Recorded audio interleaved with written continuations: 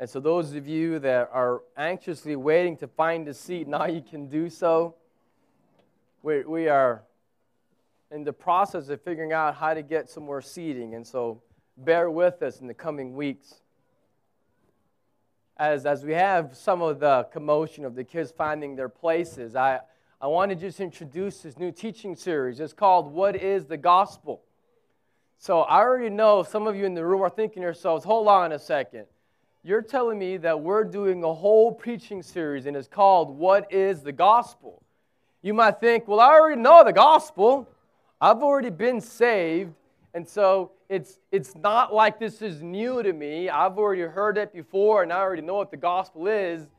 And I will agree that more than likely, most people in this room have a pretty good idea of what the gospel is. And so when I ask the question, what is the gospel? I'm sure most of you know what I'm talking about. But what would happen if I would say to you, hey, I want you to take out your bulletin in the little notes section, and I said, I want you in the next, say, 2 or 3 minutes, just write the gospel. Write the main points of the gospel in your bulletin. How many of you would struggle? How many of you would say, yeah, I'm not really sure exactly what I would write. Maybe you would write things along the lines of, the gospel is about Jesus. Or you might say, oh, the gospel is about the cross. Or the gospel is about being saved. And whatever you would write, if you wrote any things like that, you'd be right. Because those are all parts of the gospel, no doubt.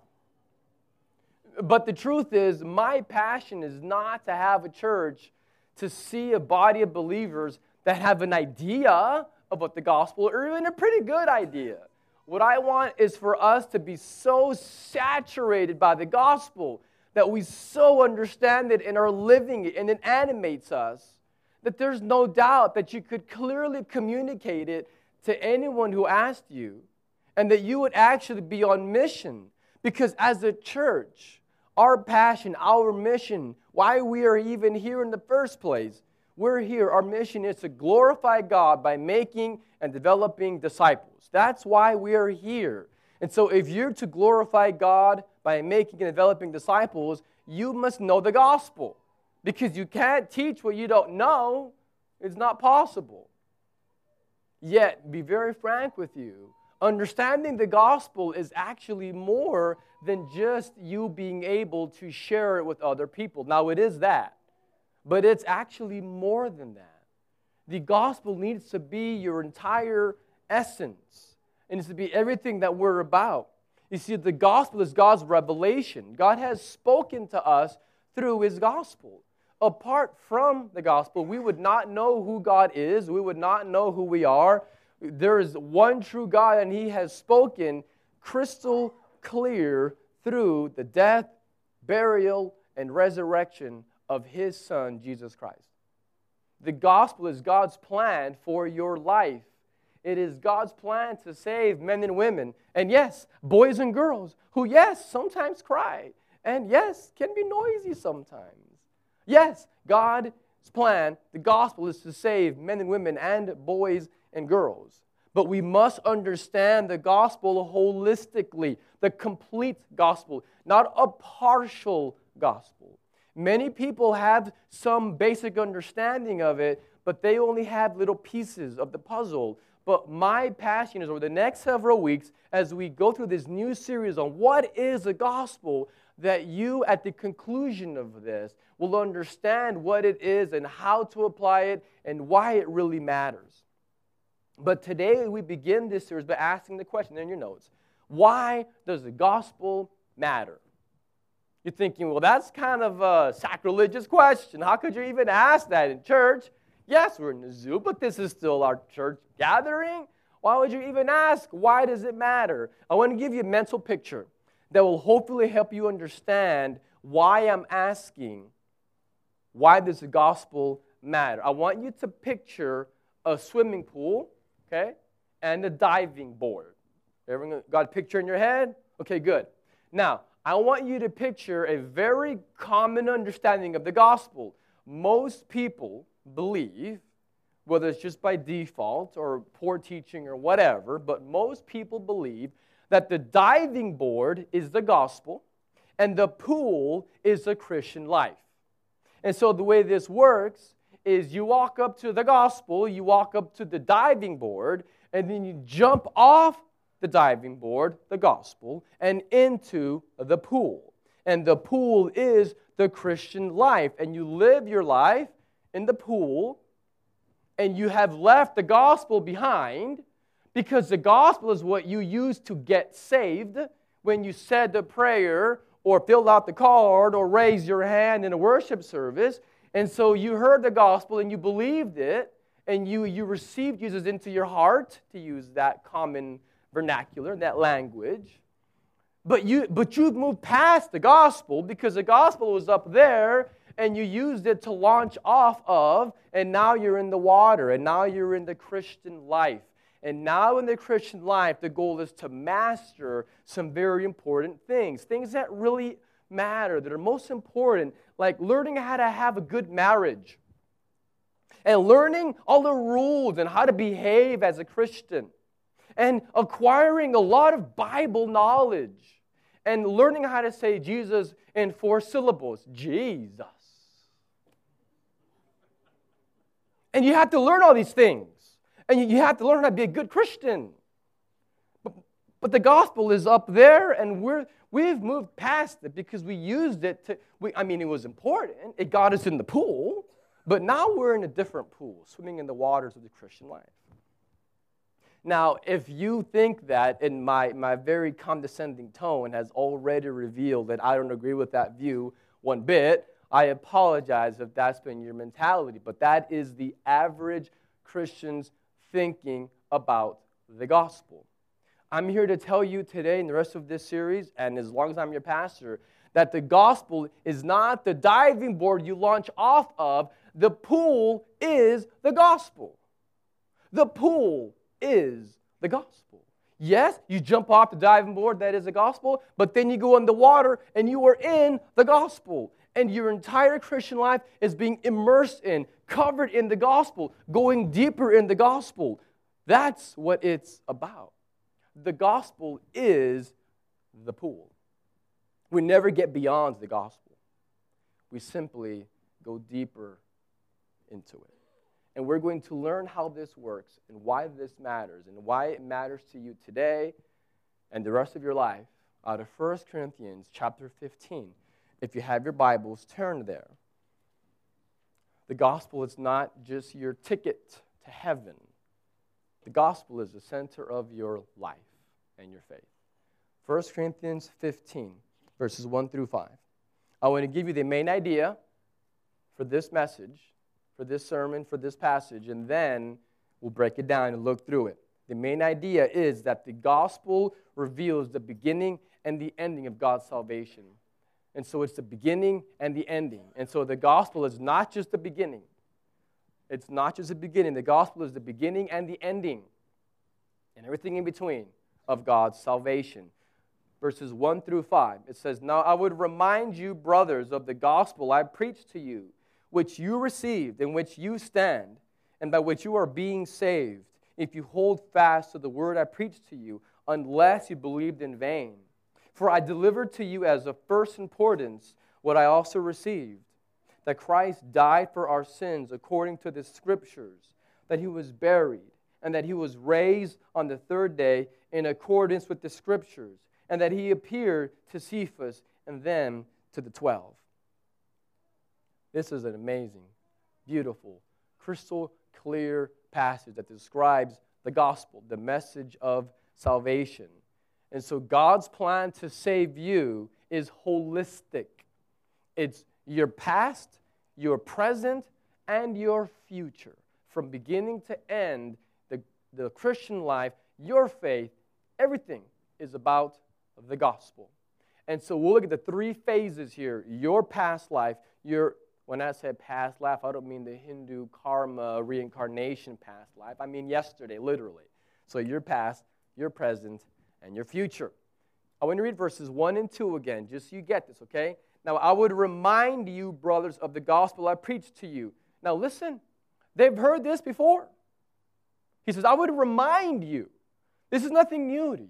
You already know the gospel, yet I'm preaching it to you again. You have not moved past it. We're just going deeper in it. And so he says that I would remind you, brothers, of the gospel that I preached to you, which you received, in which you stand, and by which you are being saved. And he says, if you hold fast to the word I preached to you, unless you believed in vain. And so again, here, the phrase where he says, so this is the gospel I preached to you, in which you received. Well, that's past tense. You received it in the past. And so he's saying that they have responded to this gospel with faith and repentance. So there was a time in the past where they, quote, got saved, where they received Jesus. All right? But then the next phrase, he says, in which you stand. That is a present, that is active, currently. And so yes, there was a time in the past where you received the gospel of Jesus, but then you are currently standing. The gospel is holding them up. That's the language here. This gospel is holding them up in their current life. And then there's a future element where he says, and by which you are being saved. That is a future tense in the original language. And so it looks kind of present in the English translation, but it is being, it refers to a future, continual. And so even their future depends on the gospel.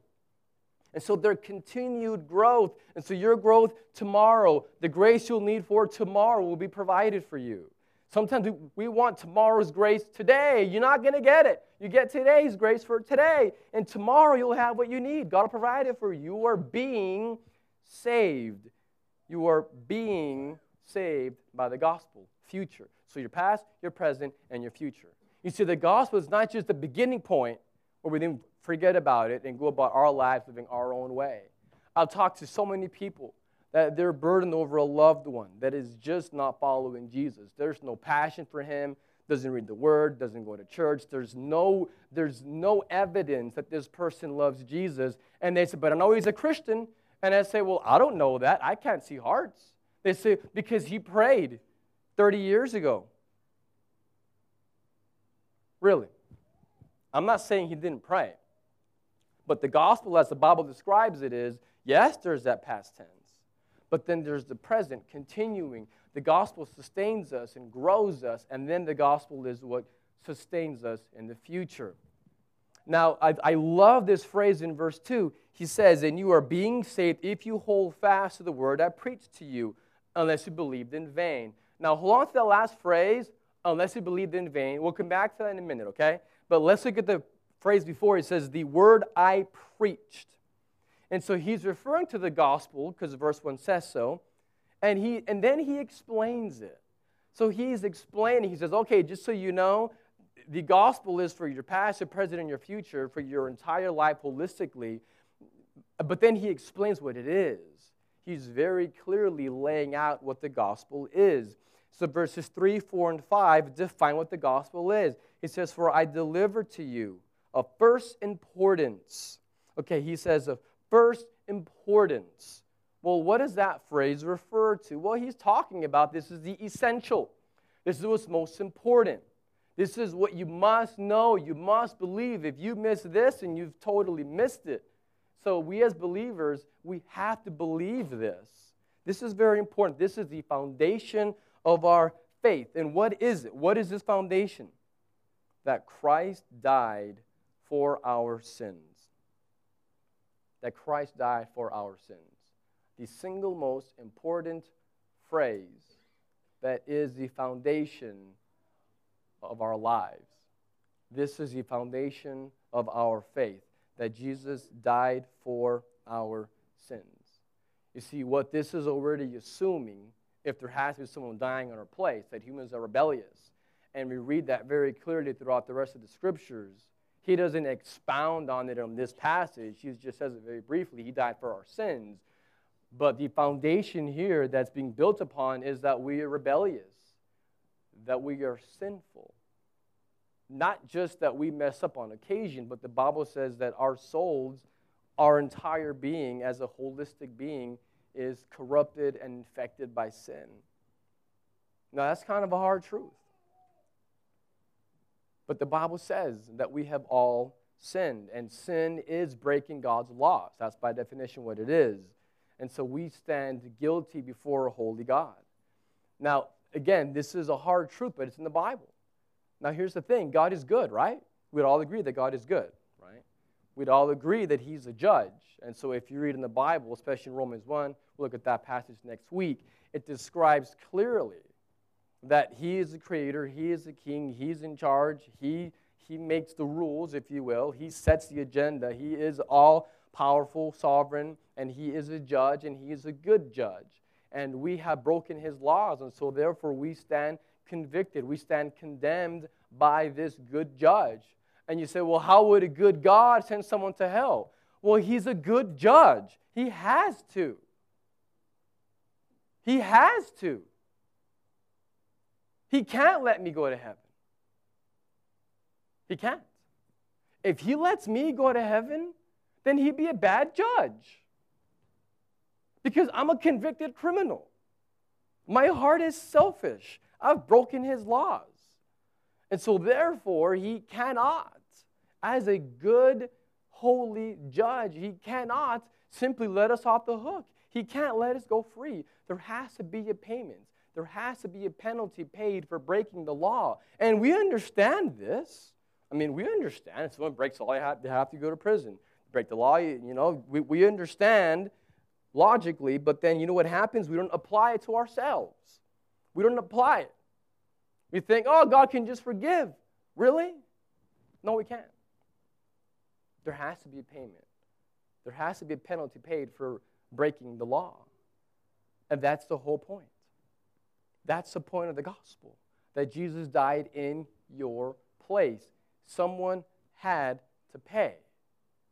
And that's why it says the next phrase, according to the scriptures. He's alluding to Isaiah 53, when 800 years earlier, talking about how Jesus, the Messiah, would have to die in the place of the people.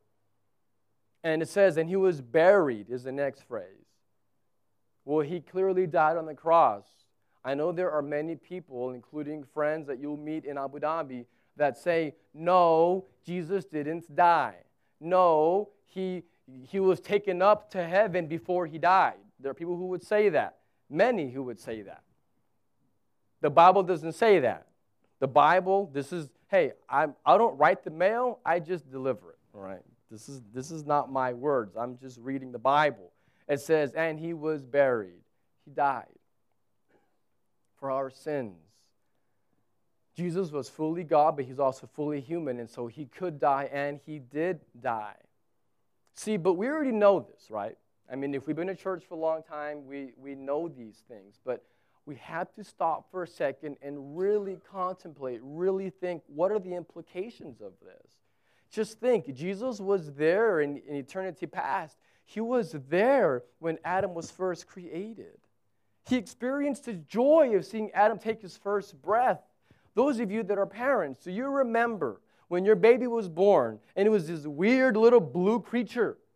And it was like, what is this? And then the baby cries. And then you start crying because your baby is crying and you're so happy. And then the baby turns pink. And it's just incredible. Like, and before your very eyes, this little weird blue thing turns pink when the baby takes the first breath. And life is breathed into that child. And we overjoy at seeing that. Well, God experienced that joy on an infinite level when Adam took his first breath. You don't think he was a proud papa? Of course he was. And you don't think Jesus was overjoyed when he brought Adam his beautiful bride and his face lit up? And the word for man in Hebrew is ish, and the word for woman is isha, and you say, isha. You don't think that God was just thrilled and overjoyed to see his son enjoying his wife, and then God walking in the cool of the garden, just enjoying Adam and Eve, just enjoying the relationship, delighting in this relationship, where God is God, yes, but they're enjoying his relationship. Jesus was there.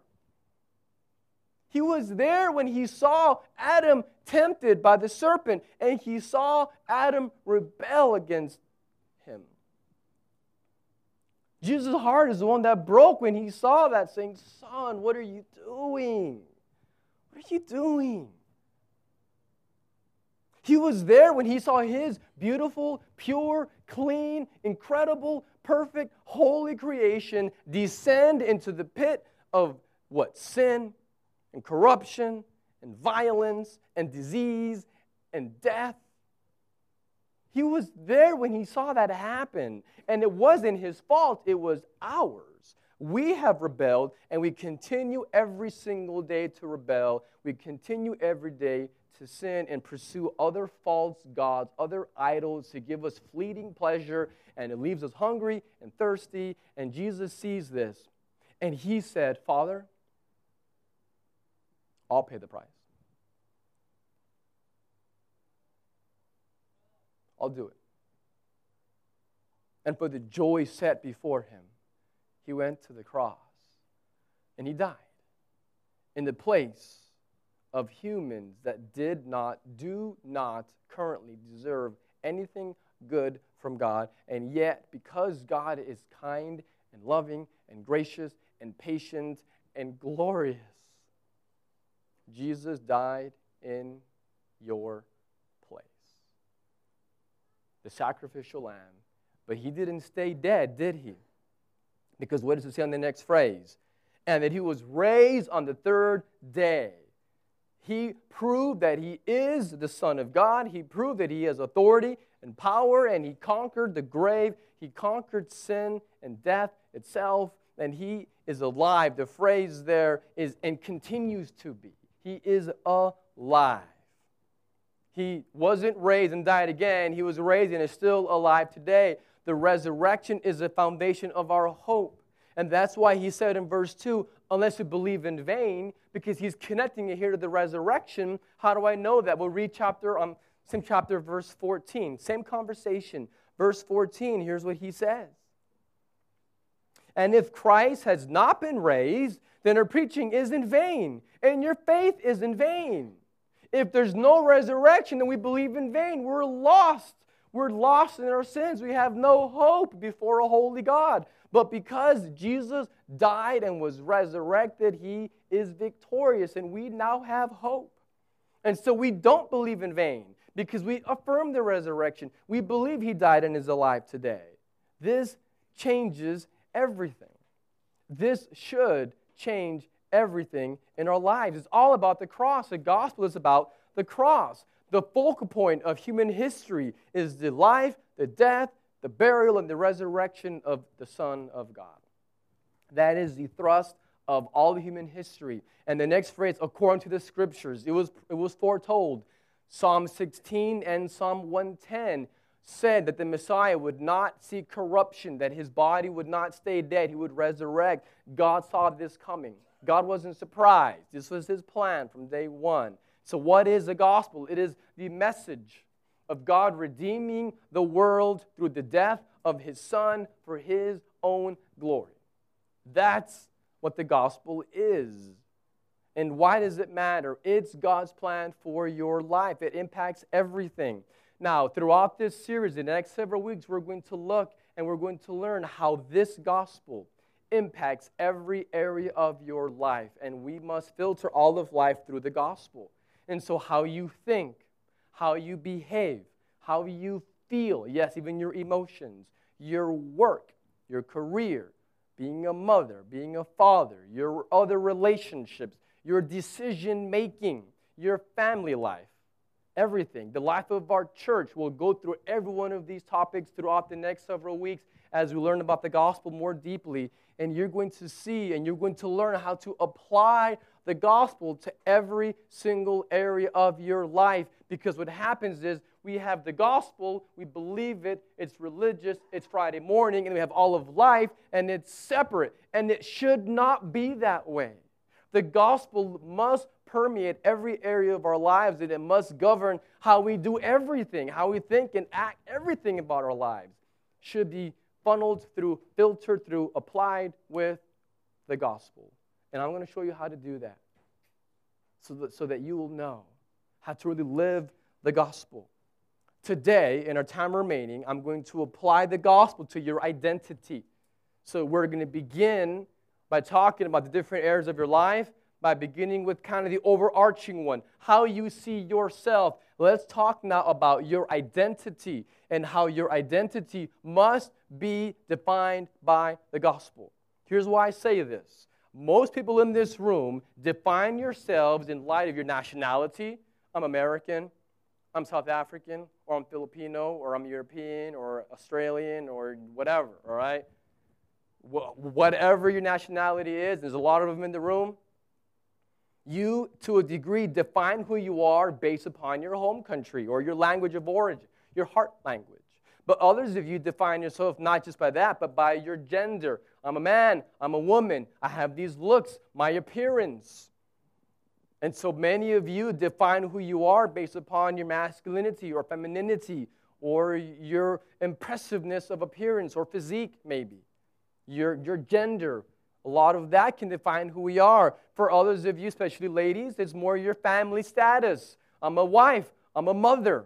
And so I define who I am based upon I am a mother. Who am I? I am a mother. I am a wife. For a lot of men, it's not that. It's our career. My career defines me. And we often tend to think that what we do, what people pay us for a living, we have our existence, our identity wrapped up in our career or our job, whether it's a wife or whether it's a whatever business owner or a laborer or whatever it is. We tend to define who we are based upon these kinds of things. A lot of you in this room that aren't married, but maybe you want to be married. You define yourself as I'm a single person. Woe is me. God doesn't love me. I don't have a wife or a husband. You must not, we cannot define ourselves in any of these ways. And so there are many more, but we don't have all day. I want to talk to you in our time remaining on how does the gospel impact your identity as a human being. Let me just say this. If you're defining it by your career, your looks, your money, your marital status, your whatever, okay, your career, if any of those things is your primary way of defining who you are, I have news for you. You will be disappointed. I'm telling you right now. If you're wrapped up in your career, if your career defines you, someday you're going to lose your job. It's going to happen someday. Or if not, you'll retire and you lose your identity. If you're wrapped up, if your identity is being a wife, guess what happens to half of marriages? I'm sorry to say this, but half of them end in divorce. Now, they ought not. And as believers, that should not happen. But we know it does happen. And even if you don't get a divorce, even if you're married, our marriages can be disappointing. And I say that with my beautiful bride in the room, and I'm still saying it unabashed, marriage can be disappointing. Why? I wasn't made for marriage. I was made for God. I was made for a relationship with God through His Son, Jesus, enabled by the Holy Spirit. It's about God. That is the prize. That is the goal. It's not marriage. Marriage is simply one way that I can experience God more fully, because marriage is a picture of the gospel. We'll talk about that later in the series. My points for today is your identity cannot be wrapped up in any of these things because it will either end or disappoint you.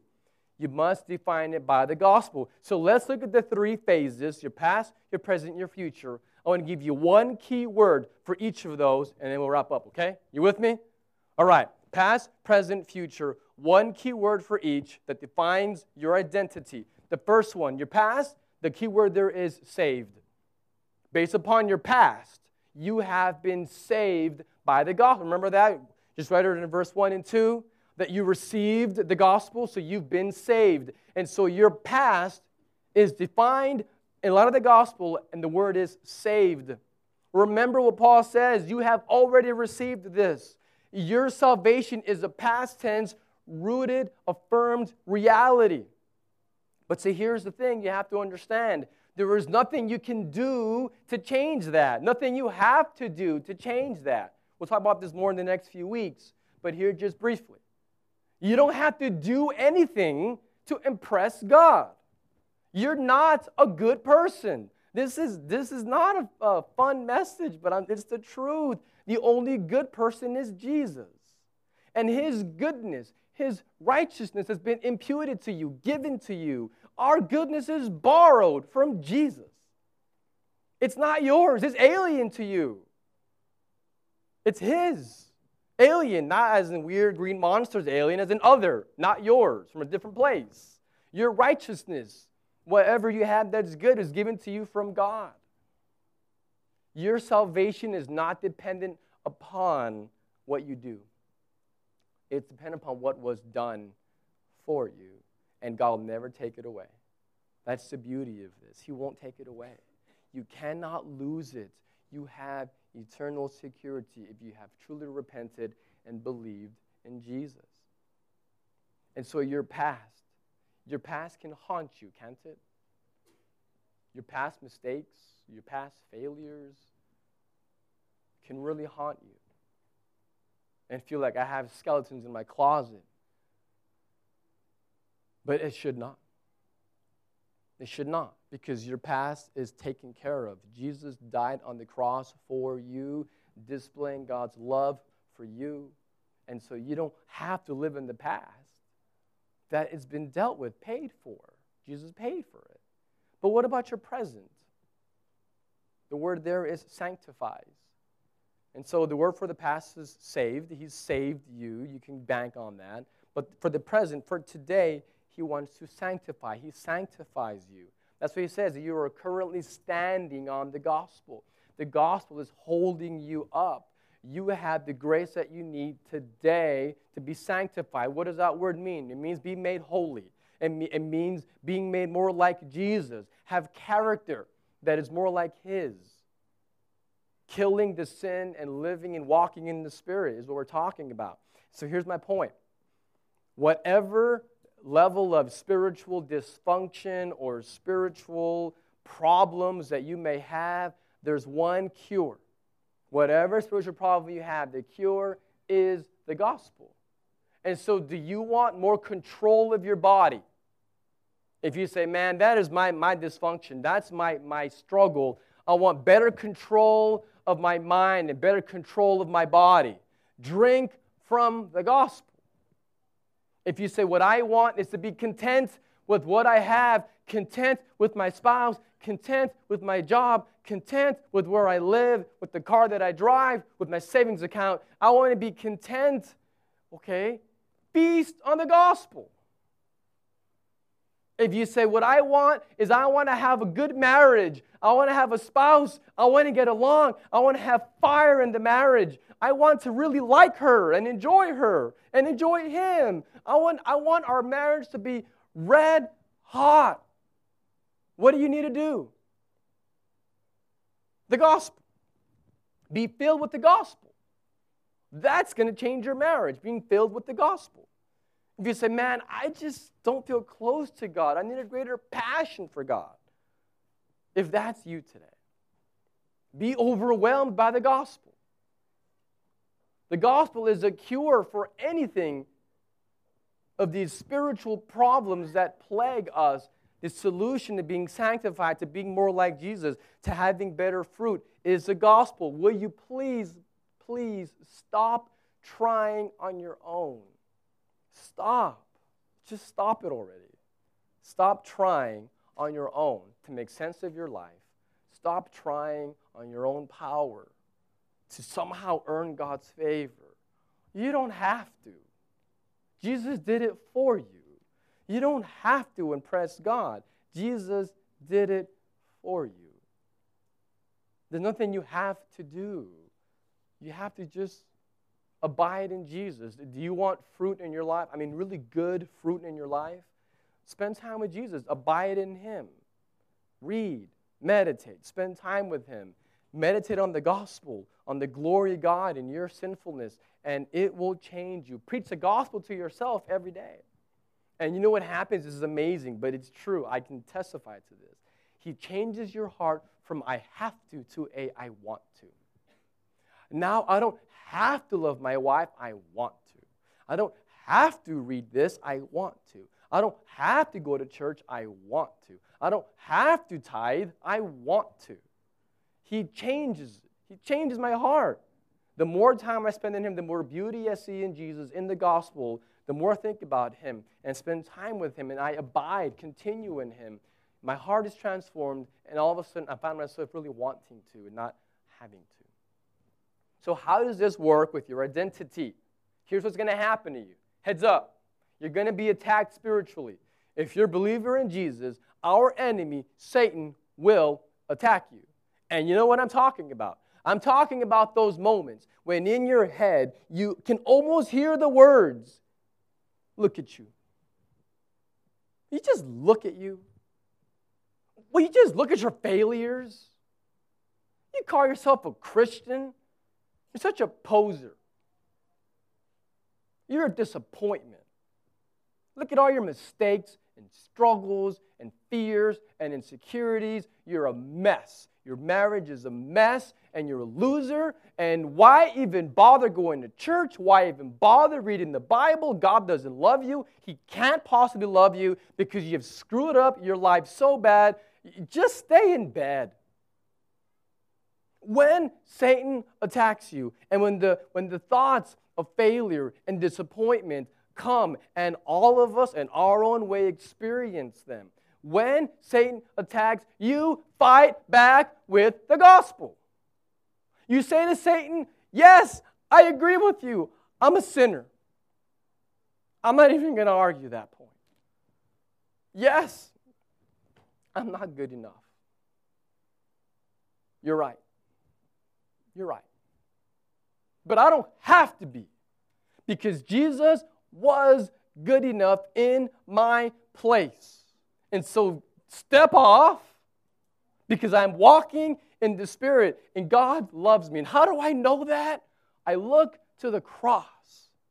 And God shows His love to us in this: when we were still sinners, Christ died for us.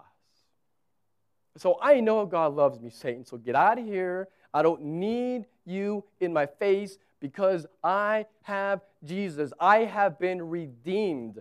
I have been forgiven. I have been adopted into His family. I have been justified by Jesus' work on the cross. And so I will not define myself by my struggles. I will not be identified by my failures. And so say you picture a young woman that is struggling with her body image, and she's anorexic. And she wants to fit in, and so she's not eating. And she says, I'm an anorexic. No, sister, you're not an anorexic. You are a child of the King. You are adopted. You belong to Jesus. You struggle with anorexia, but you were not defined by it. You were not defined by your struggle. You are defined in light of the gospel. You belong to Jesus. And so who are you? What is your identity? I belong to Jesus. I define myself by the gospel. I do not define myself by anything else, because it'll disappoint me, or it'll change or drag me down. You see, sometimes you have a hard time discerning if it's the Spirit of God or if it's Satan coming and speaking to us. And so here's what can happen. When Satan comes, he comes to condemn you, because he wants to paralyze you. And he wants to point out your sin to say, just stay down. Just don't even get up. God can't use you. That's Satan. He condemns. The Spirit comes, and guess what? He also points out sin, but for a totally different purpose. The Spirit of God points out sin to convict us, to repent. And the Spirit of God says, hey, come on, get up. Well, get up. I know you fell down. I know you're in the mud, but you don't need to stay there. Come on, I'm with you. Get up. Let's go. Don't stay down there. Yes, you're covered in mud, but come on, I'll clean you up. Stop trying. No, stop trying. I'll do it for you. Can you please get up? Let's go. We have somewhere to go. Disciples to make. Glorifying God together. Let's go do this. And the Spirit of God is speaking to you, and yes, pointing out the mud on your face, but because He wants to clean it off. He wants you to be pure and holy and useful for God. And so when the Spirit of God points out sin, it's that you'll repent and turn back to Him afresh and enjoy that relationship again. So Spirit says, come on, don't stay down. Satan condemns, saying, stay down, you're worthless.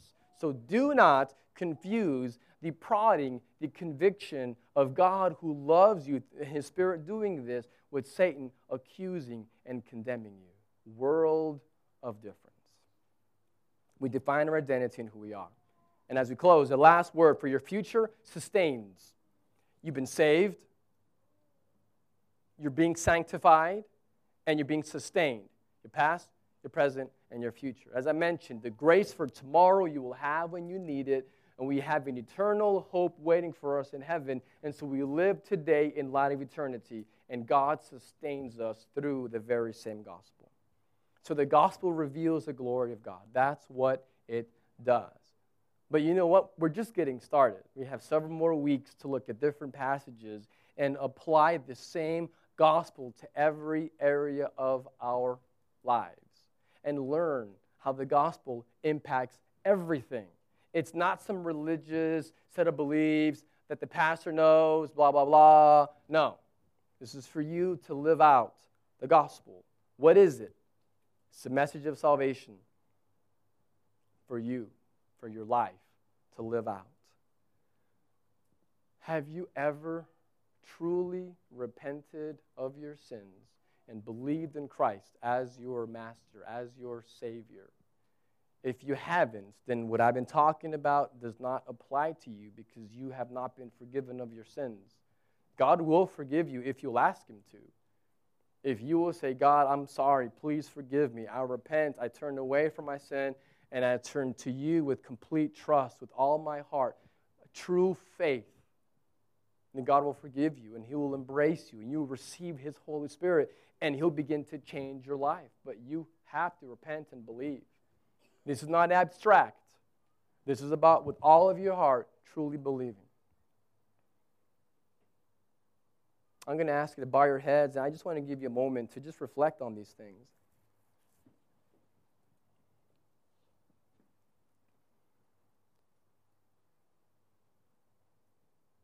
If you're a believer already, the question is, have you defined who you are in light of things other than the gospel? Repent of that. Define yourself. Turn back to Him afresh. He'll never reject you. There's no condemnation for those that are in Christ Jesus. But if you know that you have never asked Jesus to save you, you can do so now. And as we explore deeper waters in the coming weeks of the gospel and how to apply it to our lives, you can continue to learn, and He will change you and use you. But you must repent and believe. And if you are even now talking to God and asking Him to save you, I ask that you would fill out a card in the back table so that I'll know your decision and I can follow up with you and help you in your process as you grow, as you're more sanctified, as you become more like Jesus in your journey. Father, this morning we are thankful for you. We are thankful for the very gospel. We don't deserve you or your love, but we are so thankful that you have freely given and shared it with us. I pray that you would help us to truly live the gospel and not believe it as an abstract thought, but with all of our hearts, live it out every day. I pray that you would be with anyone in this room that is turning to you right now, whether for the first time or whether for the 1,000th time. We need you, God. Thank you for your Son's life, death, burial, and resurrection that gives us hope. Thank you. We just pray this now in your Son's beautiful and precious name.